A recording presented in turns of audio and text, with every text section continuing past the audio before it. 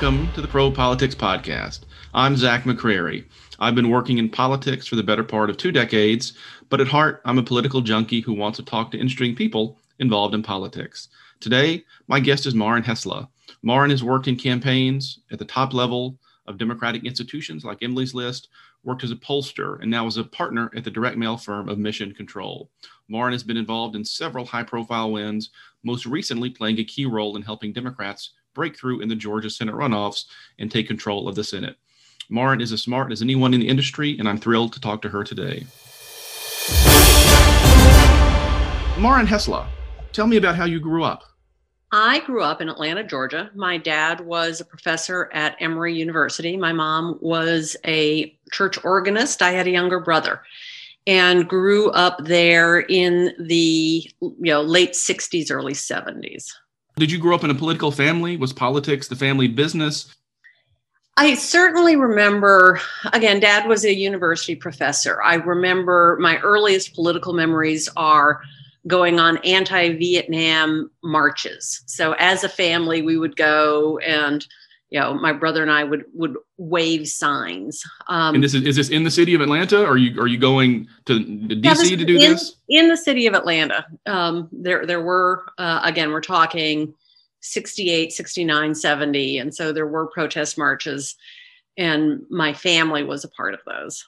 What are the politics of Georgia like? We know the politics of Georgia today, a state in flux. The microscope has been on Georgia very closely here recently, but talk a bit about the politics of Georgia or even the politics of Atlanta within the politics of Georgia as you were coming of age and getting interested in politics and what's going on around you. My parents were both Minnesotans, and when my dad was searching around for a university spot, the one commitment he and mom had made was not to go south of the Mason-Dixon line. And then lo and behold, they got their offer from Emory University, and that's where they ended up, and that's where I was raised. I remember them being just horrified by Lester Maddox, the SEG governor of Georgia, being horrified by the politics of George Wallace. Like I said, they were not lefty, although my dad got more lefty as he got older, but sort of came down there as apolitical Minnesota DFLers. And then suddenly there they were in the South, kind of at the height of the civil rights movement. And so that was fairly formative to me. A Hubert Humphrey Democrat in the land of Lester Maddox. Exactly. What about Atlanta specifically? Today we think of Atlanta as very progressive. Atlanta at one point adopted the motto of the city, too busy to hate. In the 60s, 70s, that's probably Pollyannish way to think about even Atlanta within the state of Georgia. Yeah, I was a child of the suburbs. We lived in DeKalb County. Atlanta itself felt as a kid, to me, more removed than it actually was. I think it's fascinating that Georgia has had some of the biggest names in politics. Maybe Massachusetts could rival it.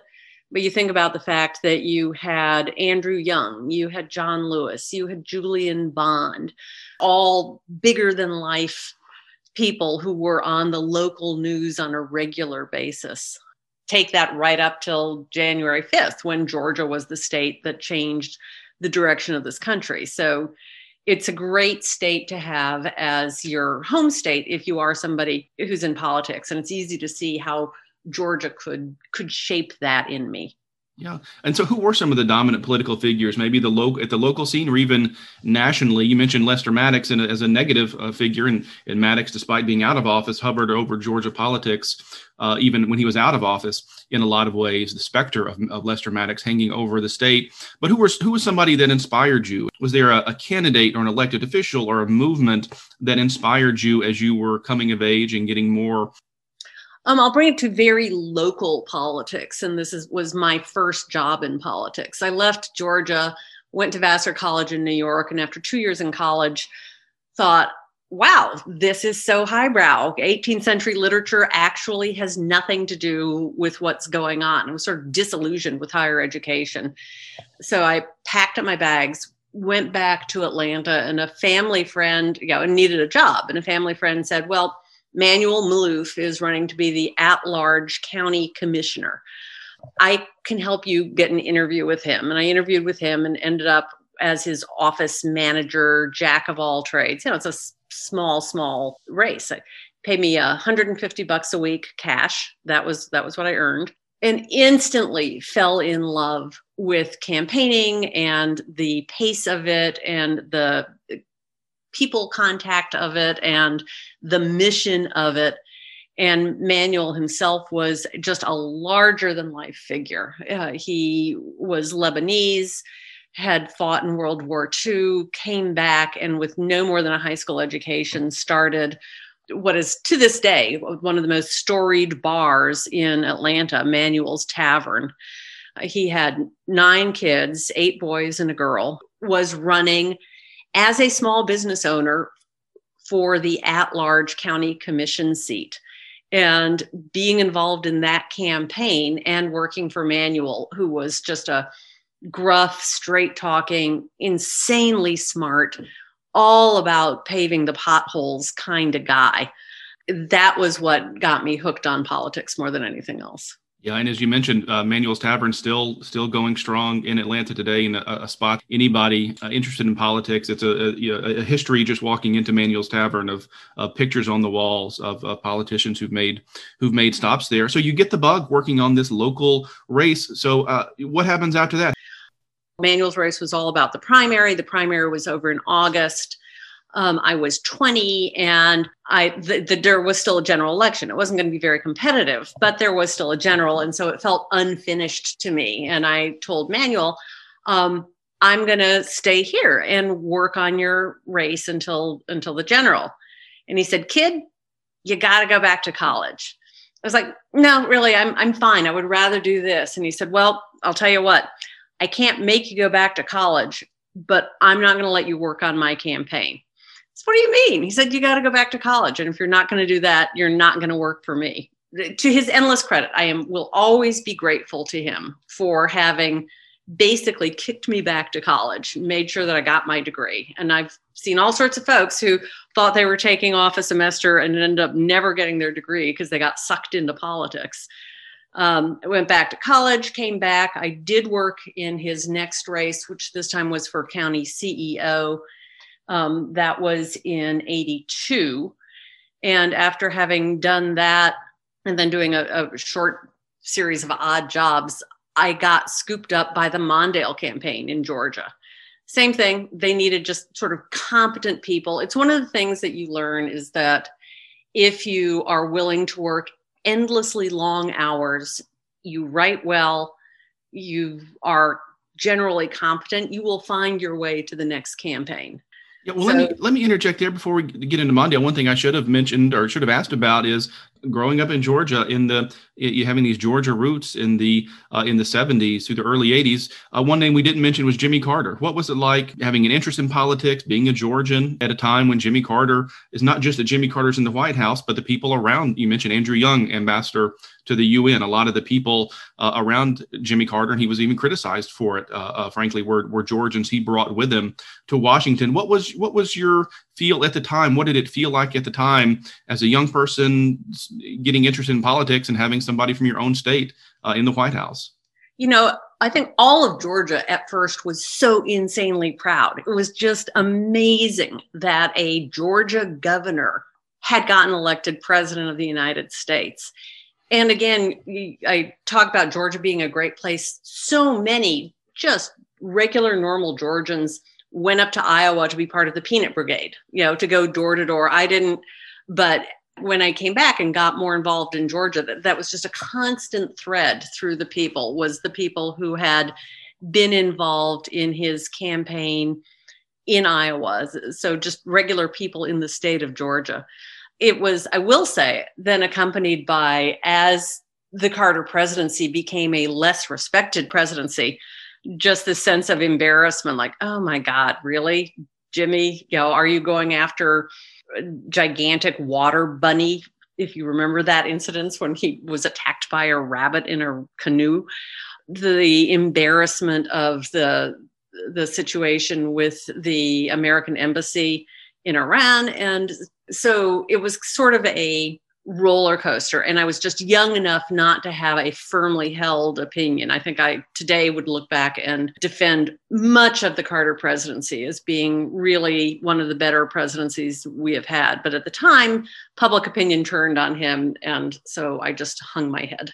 You find yourself at the start of the 84 campaign working in Georgia for Jimmy Carter's vice president, Walter Mondale. Pick it up at that point. It was a ton of fun. We had a office in Midtown in a rundown hotel. We discovered with our phone banks that women who were working the streets would come in and volunteer and then use the phones to set up their next job. This is early on, but I remember that Halloween there was a gay pride parade, and something that, again, my relatively sheltered little southern suburban girl just hadn't seen much of. And it was very vibrant. We also discovered Georgia was the last southern state to be dropped from the targeting. It turned out that the person running the phone bank had made a mistake in calculating our phone IDs. And it was back in an age where actually the phone IDs helped determine which states got the targeting. Our phone IDs were being reported as far better than they actually were. And so poor Jim Quackenbush kept Georgia on the list as a target state for far longer than it deserved to be. And what was your role? What was your role in this campaign? What would your day-to-day look like? I was once again the manager referred to me as a utility infielder.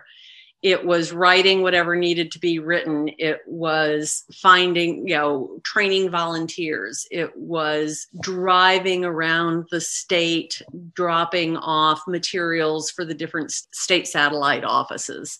A guy named Clay Henderson was the state director. He's a lawyer out of Florida. A guy whose name is escaping me, but who had a very successful career as a journalist afterwards, was the deputy director. And it's astonishing how much less professional it was than operations now. Much looser, much more about retail politics, about the local elected officials and endorsements, and certainly not the level of targeting or sophistication that you see today. There is no President. Mondale lost very decisively, of course. So you're out of a job in early November. How are you thinking about your career at that point? How are you looking forward? I talk about my career, and it sounds like I moved from one campaign to the other. In between, there were periods where I was a waitress. There were periods where I was a bartender. I worked for temp agencies. I'm still a great typist, and I could always go in and earn enough money to pay the rent by signing up with a temp agency and working for 6 weeks and getting the next gig. It's an unfortunate fact of politics that it is better suited for people with rich parents, unless you are somebody who is really willing to endure the uncertainty that comes with campaigns and confident enough that you can always pick up money literally by waiting tables. I worked at Denny's. I worked at IHOP. I wasn't good enough to be at high scale restaurants. So I worked the graveyard shift from 11 p.m. till 6 a.m. at the Dunkin' Dine. Very timely advice here. We're at the beginning of early 2021, the beginning of a cycle where so many people now after November, after the end of the year, find themselves in this holding pattern, and you become hostage to the campaign cycle in a way that's pretty unusual. So, and we don't have to sort of hit all the campaigns, but how do you find yourself go from unemployed in Georgia, waiting tables in Georgia, to not too long after that you find yourself in DC? So just give us a little bit of the trajectory at that point. I went from the Mondale campaign to being the political director for the Georgia Democratic Party. I built the first statewide voter file. Now we all take voter files for granted, but at the time, Georgia has 159 counties, all of which kept their own voter files. And to build a statewide file, some of them, the big counties in Metro Atlanta, like DeKalb and Fulton, had an electronic file that you could buy and merge. But I think it was Quitman County literally kept their voters on 3x5 cards in an actual recipe box that was used to hold recipes. So if you went to vote in Quitman County, which is a couple thousand people, like they would go to the W's, pull out white and find your name there, hand mark on them there that you had voted in November of 80. And so I drove down to Quitman County and put all those 3x5 cards on a Xerox machine, made copies literally of every card, brought them back up to Atlanta where somebody entered them in by hand. Did a good enough job at that I went from there to being the Southern Regional Director for the DNC, went back to Georgia to manage Ben Jones' campaign when Ben Jones had played Cooter on the Dukes of Hazzard. And he was recruited to run against the aptly named Pat Swindle, who was caught on tape laundering money. See, Georgia just has the best stories.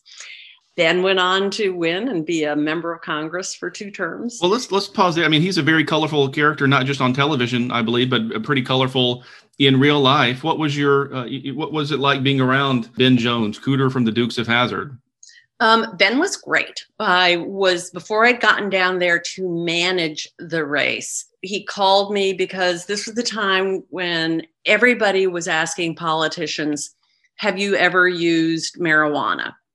This was the notorious, but I didn't inhale comment. And he was asking me for my advice. What should he say when, and he was sure it was when, not if, he was asked if he had ever used marijuana. And I said, well, what's the story? Have you ever used marijuana? And he said, I think I've used it 3 times. And I'm thinking to myself, okay, that's not much. That's something that we can talk about as experimentation. And he said, first time was from about 64 to 69. And then there was a period from, I'd say, 73 to 75. And then, probably 86. More than experimentation. Yeah, that was Ben. He would be the first to tell you that his line was more skeletons in the closet than the Smithsonian. He was a guy who had a real problem with drugs and alcohol as an actor and had come through on the other side. And again, in a post-Trump era, all of the complaints against him look downright quaint. But Ben was great. He kept the staff entertained. He was always upbeat. He has since become a far more Confederate-oriented individual, but at the time, he was a very mainstream Southern Democrat. At one point in the House in that era, I think you had Ben Jones, Cooter from the Dukes of Hazzard, and you had Gopher Fred Grandy from the Love Boat. From Iowa. From Iowa at the same time. So you successfully manage a difficult race. What does your path look like after that? Do you follow him to D.C.? I did not. I went to the DCCC, the Democratic Congressional Campaign Committee, as their they're structured differently, but the title at the time was the National Field Director. Rahm Emanuel was the executive, had been the executive director. He was succeeded by Doug Sosnick. Doug went on to work in Clinton's White House. Rahm and Rahm had been my desk when I was running Ben's race.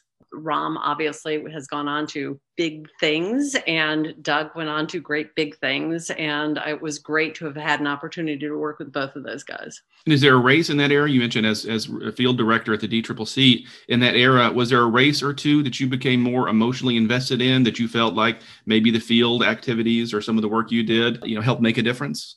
The race that I remember was one that ended up breaking my heart. Jim Moran got elected, and then Jim Moran went on to vote for the Clinton impeachment. And I just felt so betrayed by that.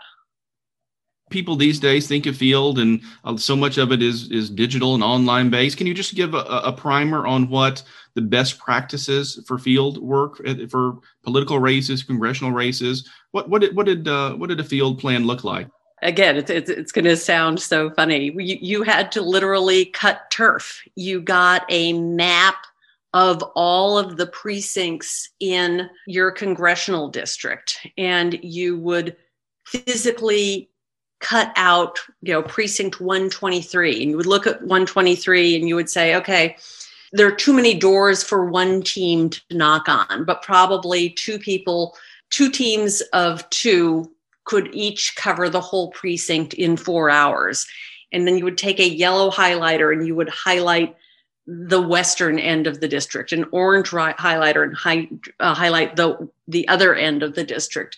And you would hand your canvassers those maps, and you would have a voter file that had been printed out on paper in street address order. And so you pulled all of the streets that went with a yellow highlight and the other streets that went the orange highlight, and you made them into packets. And it's so wildly different compared to people going out with, something on their phones that has, and a bare minimum amount of targeting. Like the targeting was, these are voters, not much more than, okay, these are the base precincts. These are the persuadable precincts. These are the Republican precincts. Targeting at an individual level just didn't exist at the time. How did working at the field director, working in field, working in data, putting together voter files, did that inform how you found yourself in the polling industry for a time?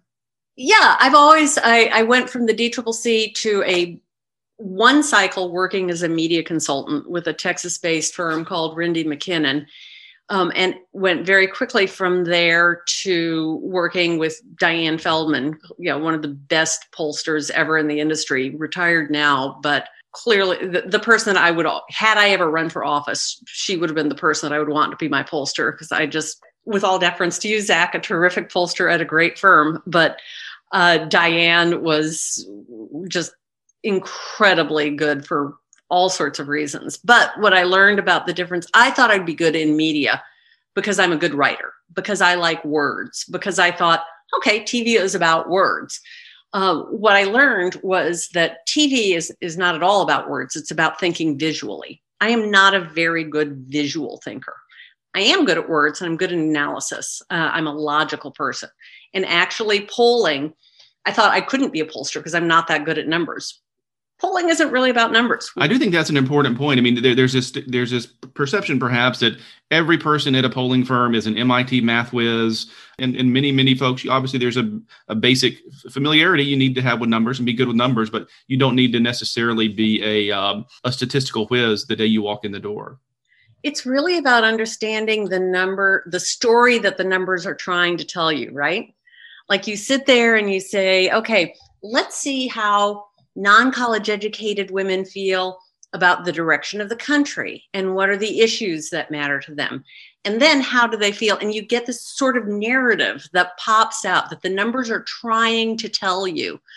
They're full of anxiety. They feel unsettled. They're concerned about their kids. None of that is actually questions in the poll, but you can read the numbers and the numbers tell you that story.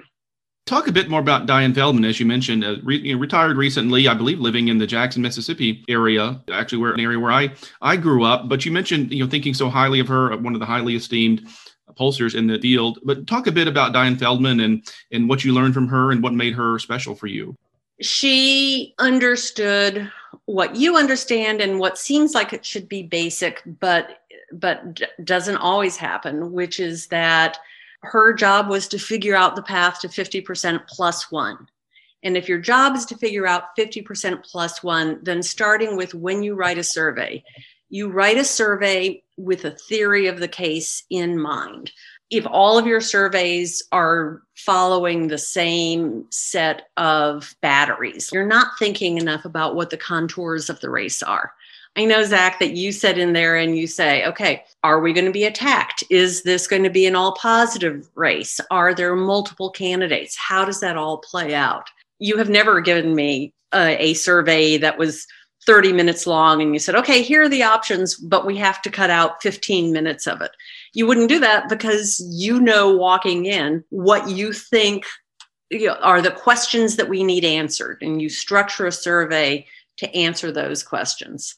That is what I learned from Diane. She was also didn't take corporate work if she thought it would have any kind of influence or appear to have any kind of conflict of interest.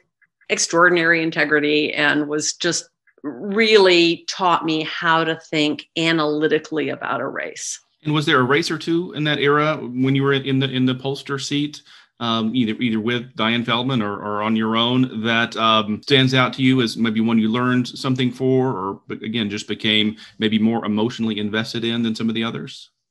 She was Tammy Baldwin's pollster in her first congressional race, and I was like third fiddle on it. But it really was a race where the DCCC at the time thought Tammy would be a terrible candidate. Their attitude was, this will be a Democratic seat unless we make the terrible mistake of nominating a lesbian woman. And they were... I believe it was an open Republican seat, right? It actually been held by a Republican, I believe. Yep. And they were just convinced. There was, I couldn't even tell you who. There was a plethora of standard issue white guy candidates, all of whom they aggressively preferred. And I was just down to my toes rooting for Tammy, who did through, just extraordinary work, and especially turning out students at the University of Wisconsin.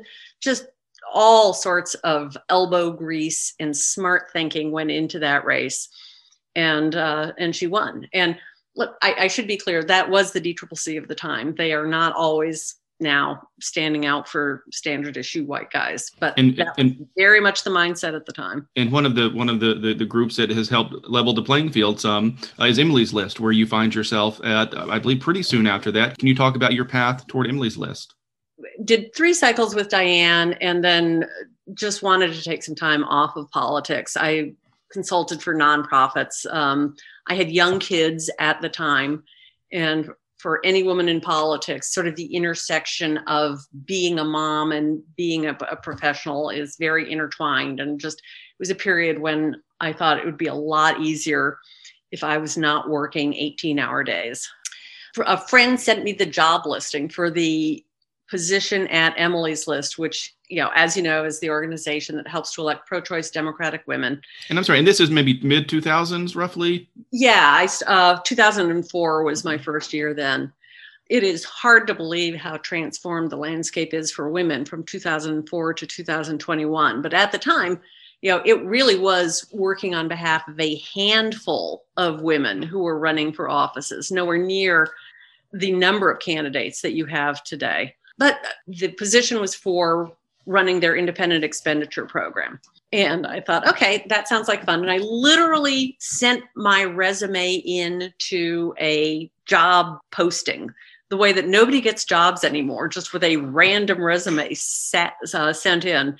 And I was fortunate in that the woman who was screening the resumes over there was Amy Green, who had been Congressman Jerry Nadler's chief of staff. Jerry Nadler was a Diane Feldman client, and I had worked with Amy when I was at Diane's, and Amy said, oh my gosh, it's Maren from Diane Feldman's shop. She would be great here.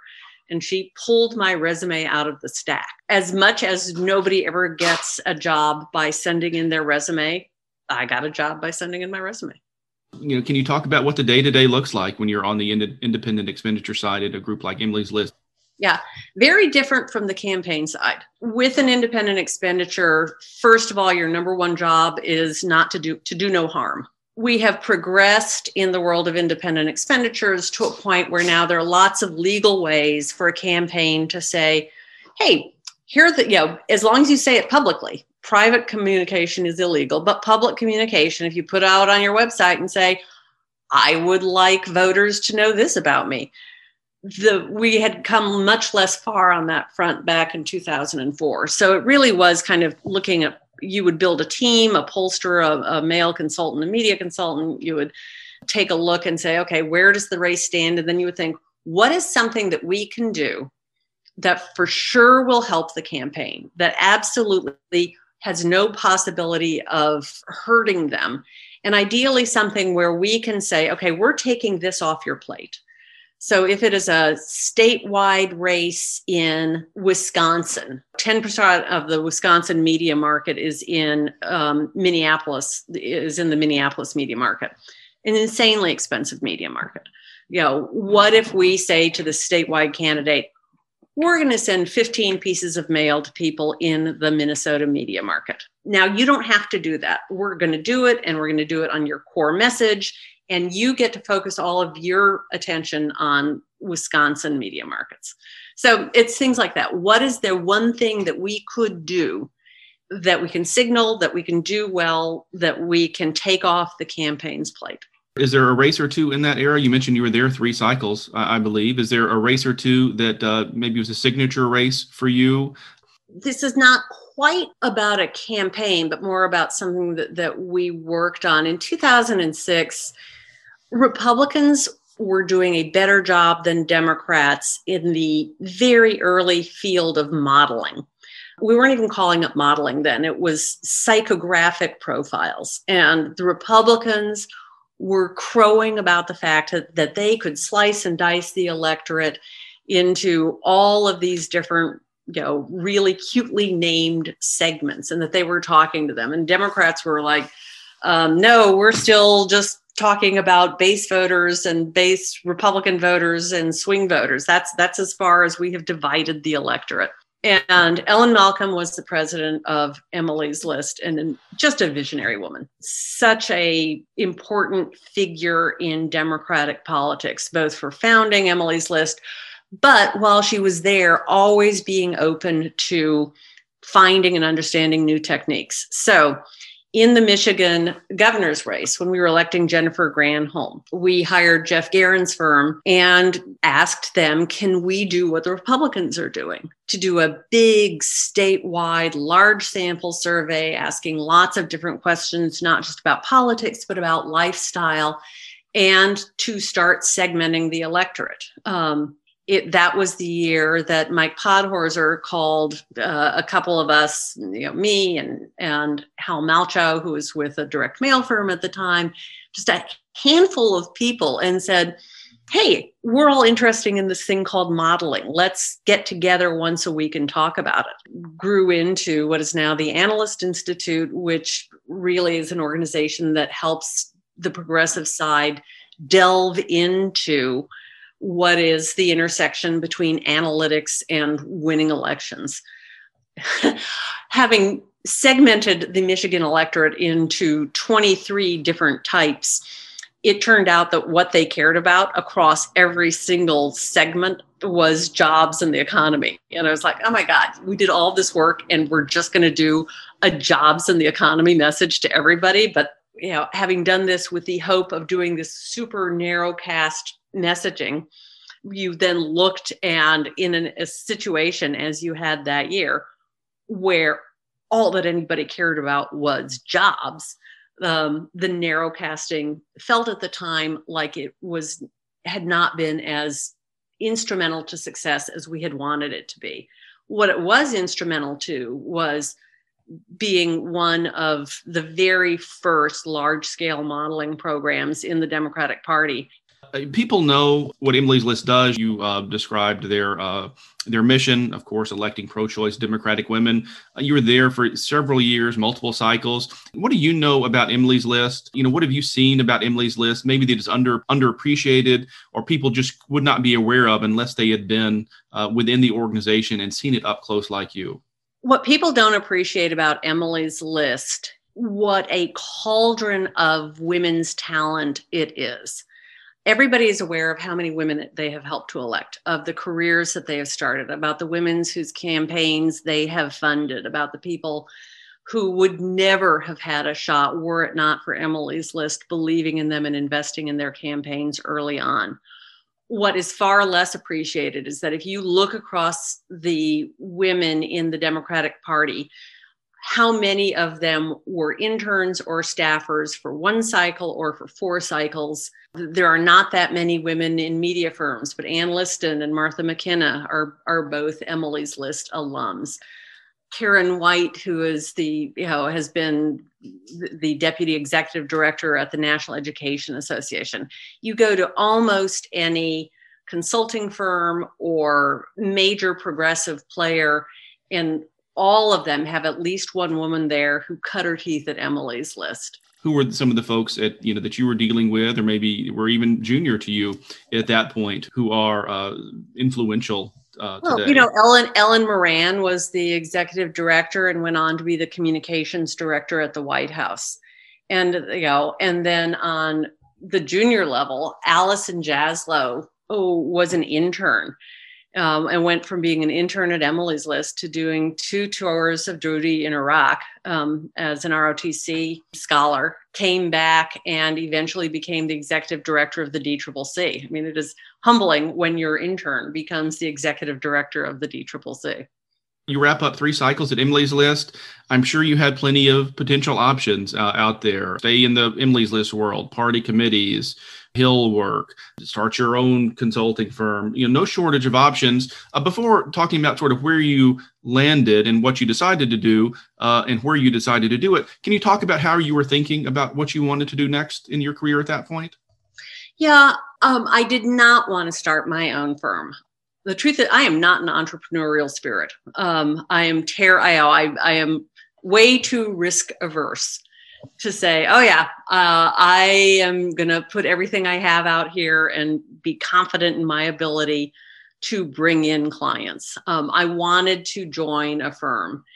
Well, we did a bunch of direct mail, and I worked with a number of very talented mail firms, but the firm, and I talked to a couple of them. A couple of them had reached out to me to say, would I be interested in working with them? The firm that I had always worked with the most, because their creativity was just such a delight, was Mission Control. And as I said, other firms reached out to me, and Ed Peavy at Mission Control did not reach out to me. And I thought, damn it, that is the firm that I would most like to work with. And coincidentally, in 2009, a number of us went on an APAC trip to Israel. We did this while I was at Emily's List, but thinking about leaving.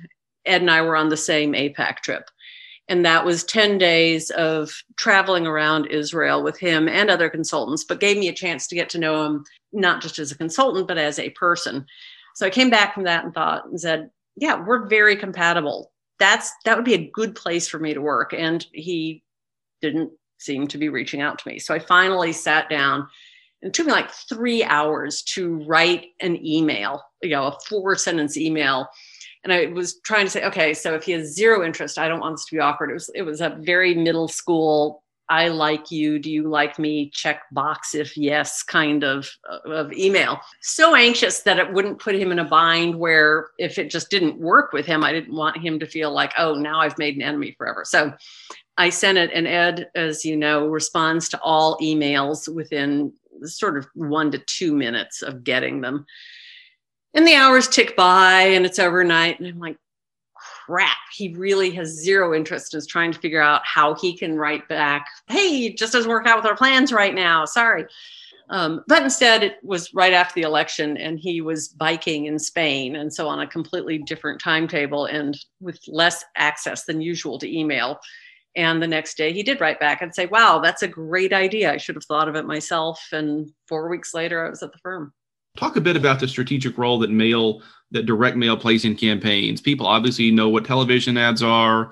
Polling, people see public polls out there. People probably have a sense of what that is. But direct mail is probably less understood, even by people who are relatively savvy about politics. Can you talk about the strategic role that direct mail does play in campaigns? Sure. TV moves the big numbers. Yeah. And you and I have been on races together where I have said, do your TV budget. That's what you need to do. Where you have fully funded your TV budget, if you are in that situation, the role that mail can play is one, it is the most targetable medium, even more so than digital. Digital still is a fairly broad brushstroke. Mail goes into a mailbox. From our earlier conversation about modeling, we've gotten more and more sophisticated about finding people on a voter file who are persuadable, who need mobilization, who have specific ideas about specific issues. And so mail fills in around the edges, and not as a broad brush medium usually, although there are circumstances where it is. But if you're talking about a big competitive race, mail is where you can talk almost one-on-one to individual voters about issues. So there is the targeted nature of mail that lets you really speak to individual issues or concerns or geographies or demographics. There is the fill in the hole. I use the Wisconsin example. If you are in a district where a large percentage of is covered by one media market, but you have a sliver that isn't, or a part that isn't in it unusefully expensive market. Mail can fill in those circumstances. You have a message that's an important message, but that you don't want broadcast on TV. And the standard example of that is supporting abortion rights.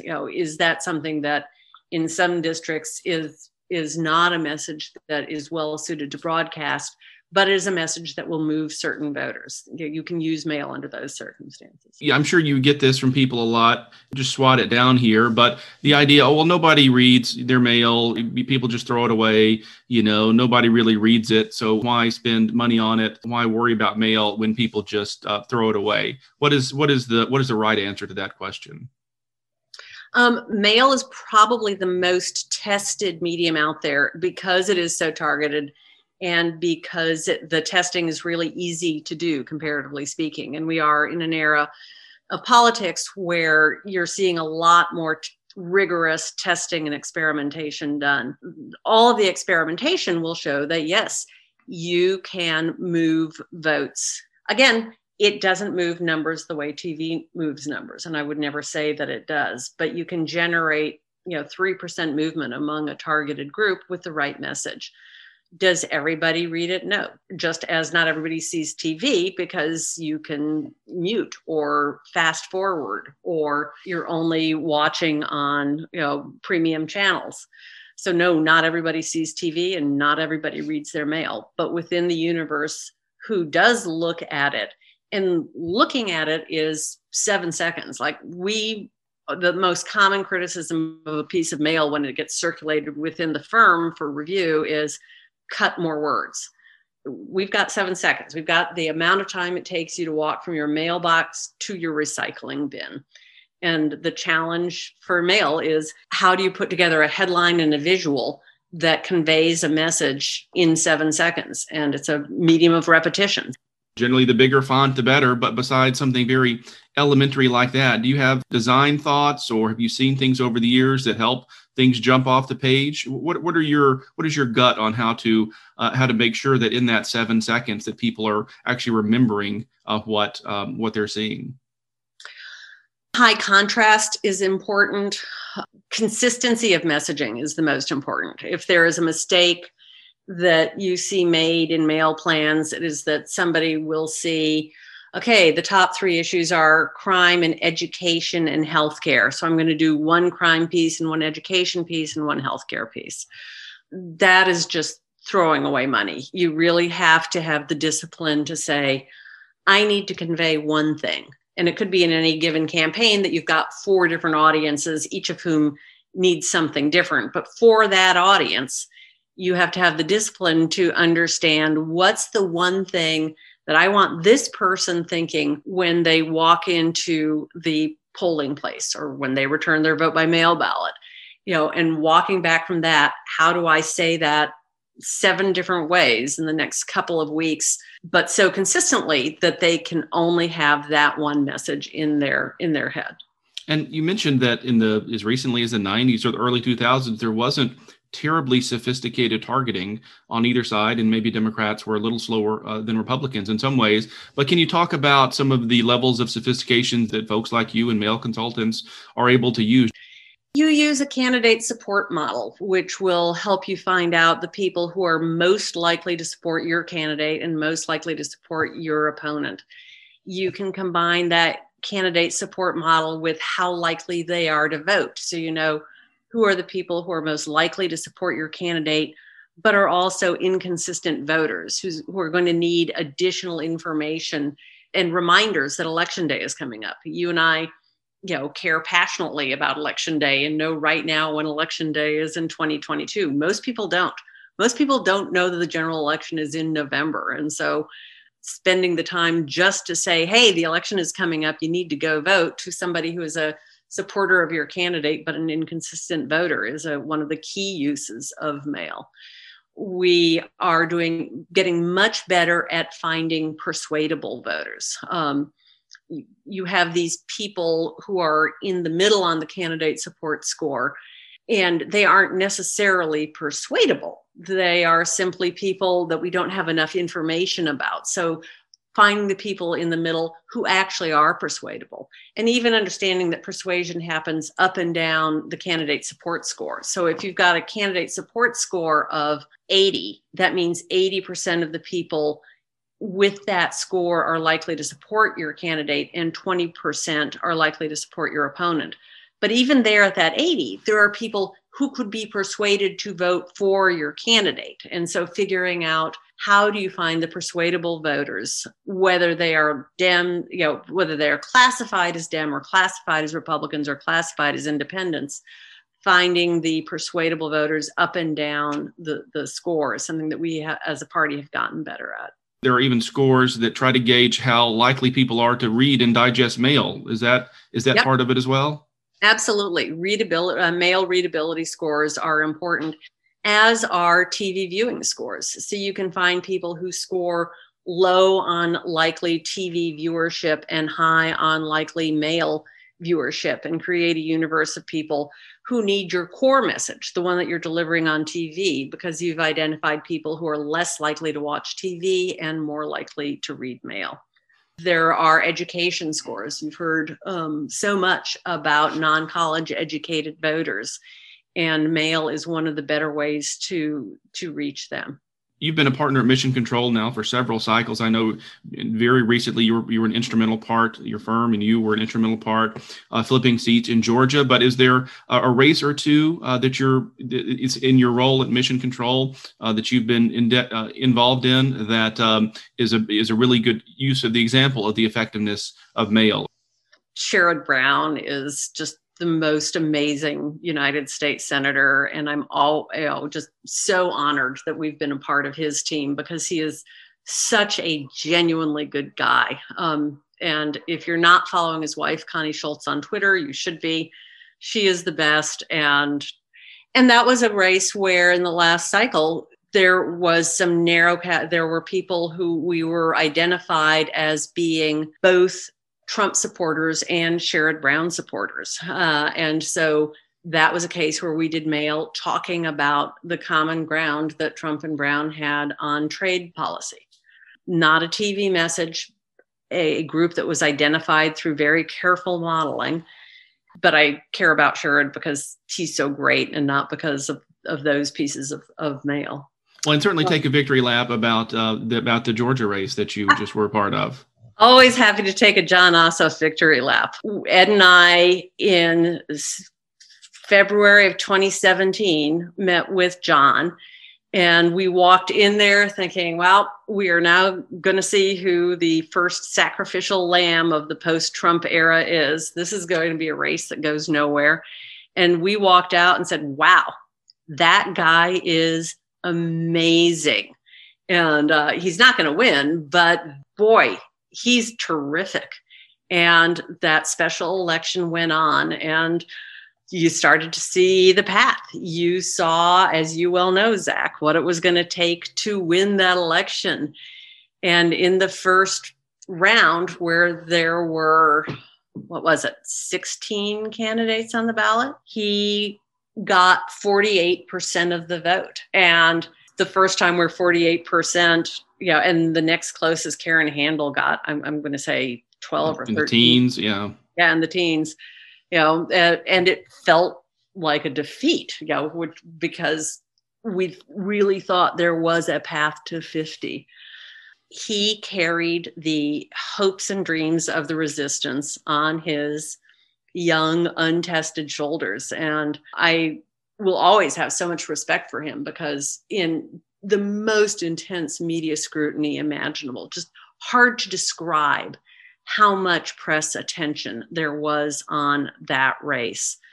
He never made a mistake. He never had a basket of deplorable moments, or he was just so aware of how many people were counting on him to win, and so respectful of that, and so determined never to make a mistake on the trail. Just the most disciplined candidate I've ever worked with.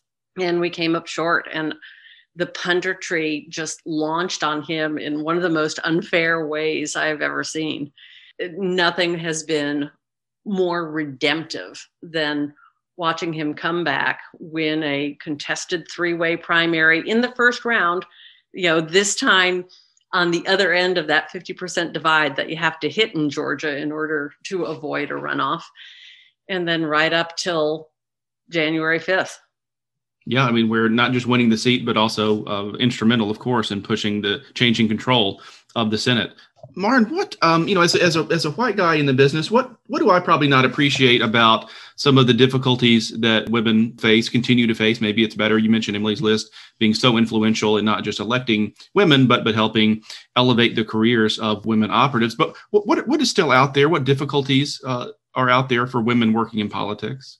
In politics and in all spheres of public life, I think that the dominant pattern is that women are the primary caregivers and primary caregivers of their own children, caregivers of aging parents.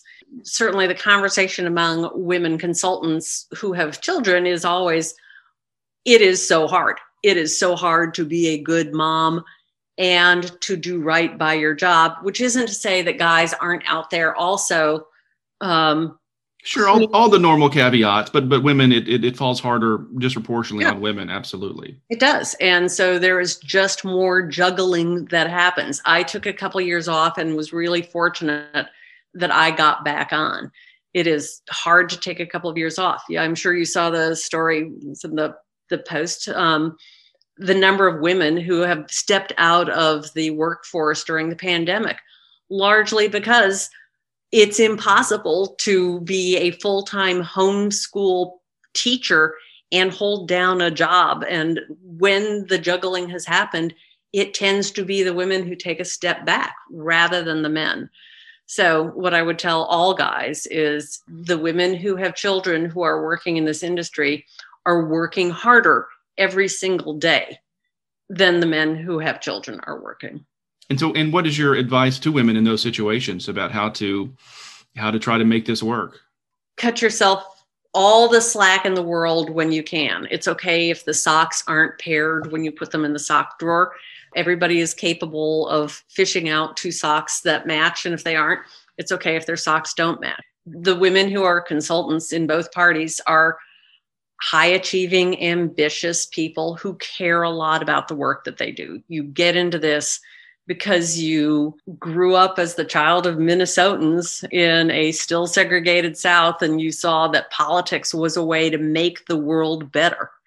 So you want to do your best at that. And you're the kind of person who only happy when they are doing everything well. And if you are trying to do everything well and you have young kids at home, and you have a career in a competitive industry, if you don't find places to let things slide, you won't make it. Is there other advice that you would give to people early in their career, people kicking the tires on a career in politics? What advice do you give to those people? If you're trying to get a start in politics, the best advice that I can give you is work hard, be cheerful, do everything that is asked of you, be a team player.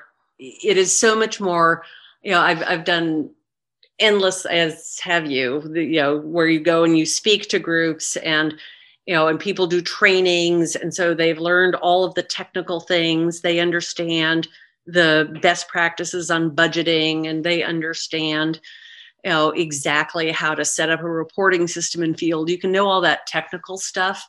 But at the end of the day, if you aren't somebody that people like being around, if you aren't a cheerful person, if you're not an optimistic person, if you aren't an upbeat person, if you aren't willing to work harder than everybody else around you, then your technical skills won't matter. This is a job where you're spending so many hours every day with your team. Prima donnas are just not worth the time. Yeah. And so a couple questions specifically about you, Maren. This is something I borrowed from the economist Tyler Cowen, but to paraphrase him, he might ask about the Maren Hesla production function, meaning there's a lot of smart people out there, a lot of people who work hard, but what is unique, what is different about you that you think you've been able to be so successful working in the political industry? I have had a lot of great support from people, many of whom we've been talking about, from Karen White, who is at Liston, is now at the NEA, from Ellen Malcolm, who just gave me so many opportunities to shine, whether it was at the Emily's List conferences, and just had so much confidence in me. Diane Feldman, who, again, was the kind of person who always let you shine, who would let you be the one to present the report. Ed Peavy at Mission Control, who has been endlessly generous in giving me opportunities and support. Part of what has made me shine is that I've been really lucky in who I knew and who came along. And I try to pay it back and probably don't do a good enough job on that. More than anything else, that's what I would say the secret has been for me. Let's end on a recommendation. It doesn't have to be brain food. It can be comfort food. But what's something, a book, a television show, a movie, a recipe, a product, something you've gotten into recently that you'd recommend people give a try? Always and forever, Melissa Clark's feta brined roast chicken is like the best thing you can make. You have to start it the night before. You make a brine out of feta and water. You soak the chicken in that overnight. You let it air dry for an hour or more so that the skin will then crisp up really well. You do a rub of lemon and oregano and stuff it full of lemons. You roast that sucker, and then you do a sauce with a little bit more feta and serve it over a bed of arugula. Man, it's the best. Okay, well, that gives us our marching orders on that. But Maren, so great to talk with you. Always great to spend time with you. Thanks so much for your time today. Zach, this is really fun. I appreciate it. Thank you for making an easy conversation. Thanks for listening to the Pro Politics Podcast. Please subscribe so you can access each episode first thing every Tuesday morning. And if you're so inclined, leave a rating and a short review on your podcast app to help more people find this podcast. And follow us on Twitter and Facebook for updates on upcoming guests. Thanks for listening.